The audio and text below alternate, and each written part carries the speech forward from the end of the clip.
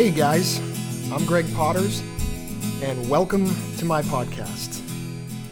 Before I get started, I just want to let you know that you can hear this podcast and all my other podcast reviews and written reviews at albumreview.net. You can also get this podcast at Apple Podcasts, Google Podcasts, Amazon Music, Spotify, Player FM, Deezer, and Podomatic. So today, I'm going to be reviewing a very special album. 1991's Strangeitude by Ozric Tentacles. So buckle your seatbelt for this one. This is like no album I have ever reviewed nor heard. There is a small community in the United States who know these guys, but the word needs to be spread. If you guys enjoy technical instrumentation, if you enjoy rave music, if you enjoy synth, if you enjoy ripping guitar, if you enjoy crazy drum beats, drop everything and grab this. If you need to have lyrics in your albums, well, check out last week's review of Huey Lewis and the News Sports. I felt like it was a requirement to review this album and turn more people onto it, for I was lucky enough to see this band in a tiny club in Boston called the Local 186. You could barely fit like 15 people in there. The stage took up like 80% of the venue. But I look back, I check back, and on April 16th, 1994, I had to see for myself whether this was a band or if it was just one dude pressing a bunch of buttons. But despite a lot of electronics, I witnessed a band that evening. A band with a bass, a band with drums, guitar, keyboards, and a flute. I really think people less interested in psychedelic instrumental music will also like this album, and here's why. It has a mixture of dance, pop, electronic, hip-hop, jazz, yes, there's that jazz mention again, ambient music, world music, dub music, and perhaps a tiny, tiny, tiny bit of rock, all incorporated into one. So Ozric Tentacles are an English band mainly consisting of leader Ed Wynn, who originally formed the group in Somerset, England, way back in 1983. Wynn, the guitar player, got his footing in the 1980s playing free festivals around England. He sold cassette tapes of his unique music, spreading interest in his band simply by word of mouth. If you remember, in 1983, there was nothing that sounded like this stuff, Ozric Tentacles. My previous review of Sports, the Huey Lewis and the News album, was more in line with what you'd hear on the radio during that year. The band, Ozric Tentacles, released over 30 albums, but by far their strongest was this one, 1991's Strangeitude. An absolute must-have for all music aficionados. My mind is still blown, you guys, each time I listen to this. By the way, if you look it up, the federal government had issued a mandate stating that any citizen of any country caught listening to Strangeitude at any volume lower than 1 billion decibels will immediately be imprisoned. So just save yourself the hassle. Pull it up on your phone as soon as you're done listening to this and plug in some headphones, please. Or do it while you read this review or after you listen to the podcasts.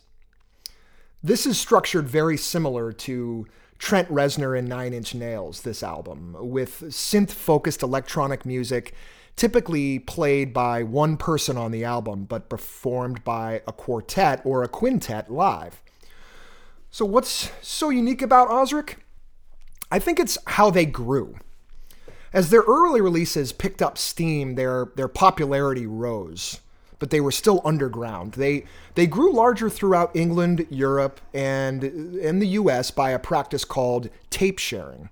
Fans would mail their blank cassettes requesting the band to send them back with live, unreleased Ozric music, which the band accommodated. So while the 80s new wave circuit included groups like Devo, Duran Duran, Flock of Seagulls, Ozric Tentacles was carving out a little niche of their own.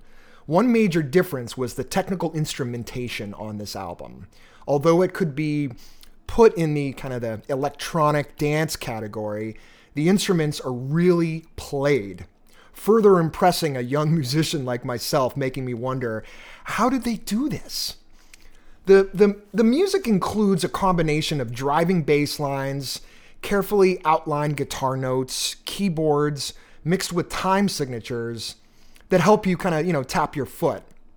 I think for people that don't prefer improvisational music, if they feel like if they can tap their foot, they can at least ride the boat for 15 or 20 minutes, right?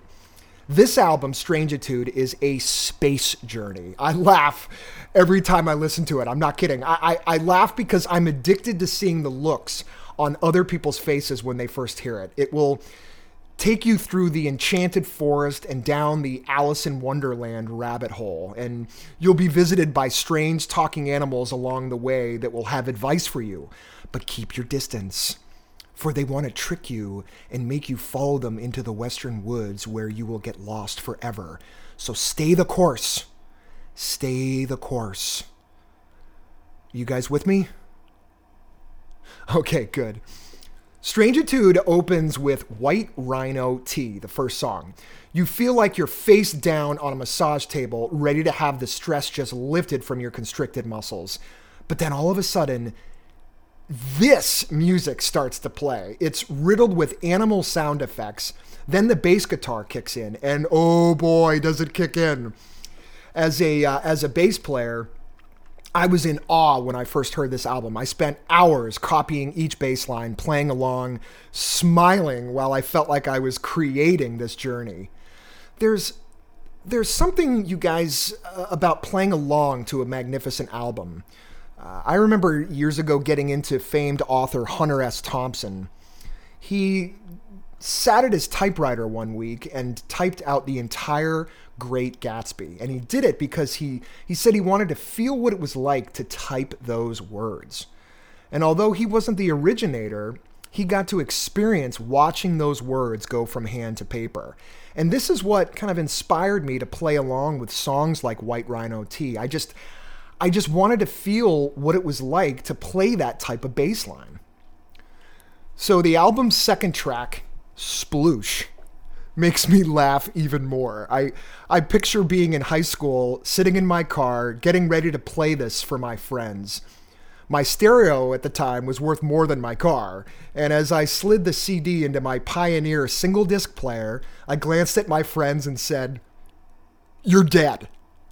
I would laugh as I watched their faces. They didn't know what was about to hit them. The band actually, surprisingly, achieved a #1 hit on the UK indie chart, different from the UK pop charts, in 1991 with this song, Sploosh.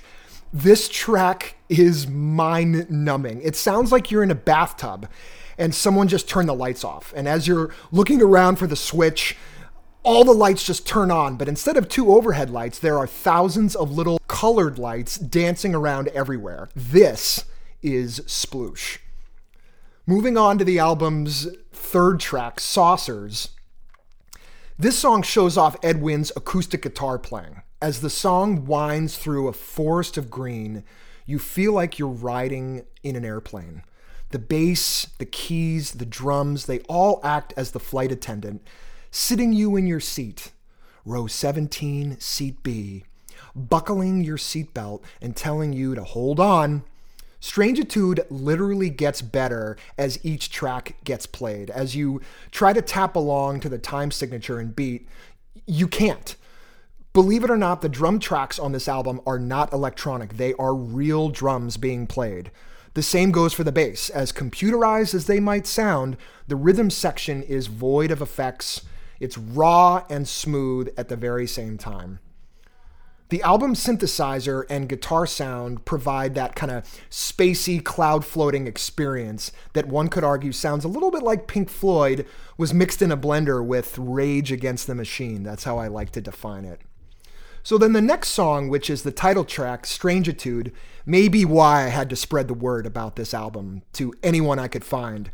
This, my friends, is the pinnacle of musical journeys. Do not drive your car when you're listening to this. Do not operate any heavy machinery when listening to this track. And do not forget your headphones or some loudspeakers. So how do I explain this song, Strangeitude? I don't know. Let me think. Perhaps I could use the word mesmerizing. As the synth music slowly creeps up on you, you start to hear almost what you could imagine hearing if you were ever abducted by aliens. You're in some sort of wind tunnel, flying to who knows where. Faster and faster you're flying until you're just dropped into a room where this clean Fender bass just picks you up and brushes you off. Without knowing what hit you, the drums begin to come in. Every cat of the snare drum is louder than the one before. It is clear by the recording, these are real bass and drum sounds, not somebody sitting in a garage hitting an effects button. And so the jamming continues with the next song, Bizarre Bizarre. Love that name. Love all these names. The album's fifth track, and Edwin's guitar notes come at you with a vengeance, almost flying past you like a 747 when you're walking past the airport. This song features flute player John Egan, and Egan adds kind of a mythical feel to the music with his flute. His playing does not quite offer the same feel as a Jethro Tull flute sound, but it gives you that early Middle Ages feel that never quite goes away.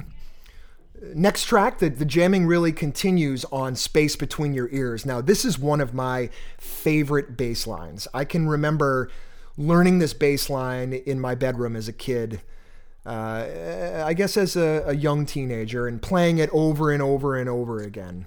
And once again, Raleigh Wynn is superb on the bass guitar, essentially gliding this entire album. Did I say gliding? Guiding this entire album with his brother Ed. It adds to the music with a futuristic, spacey overdrive in his guitar.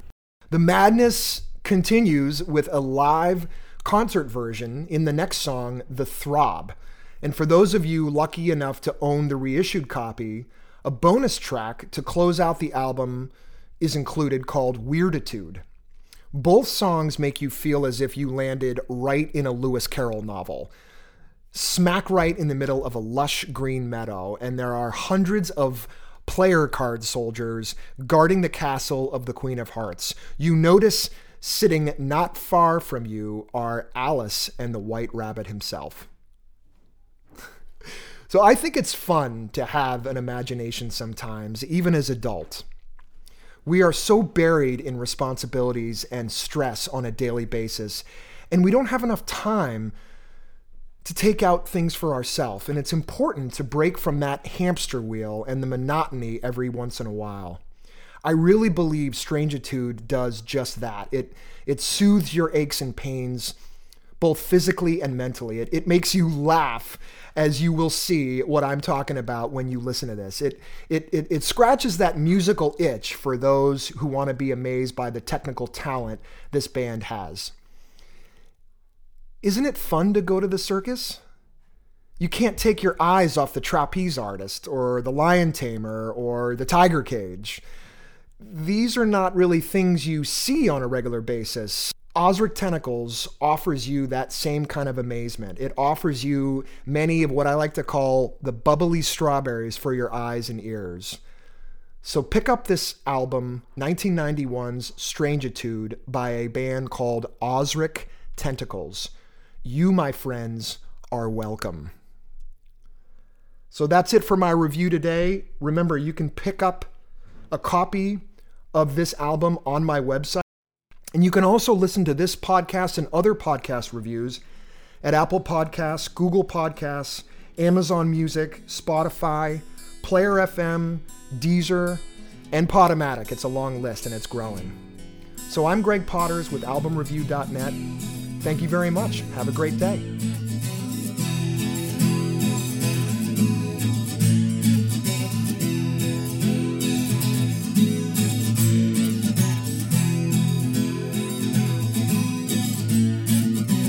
Take a trip down by the highway. Take a trip down by the highway. Take a trip down by the highway. Take a trip down by the highway. Take a trip down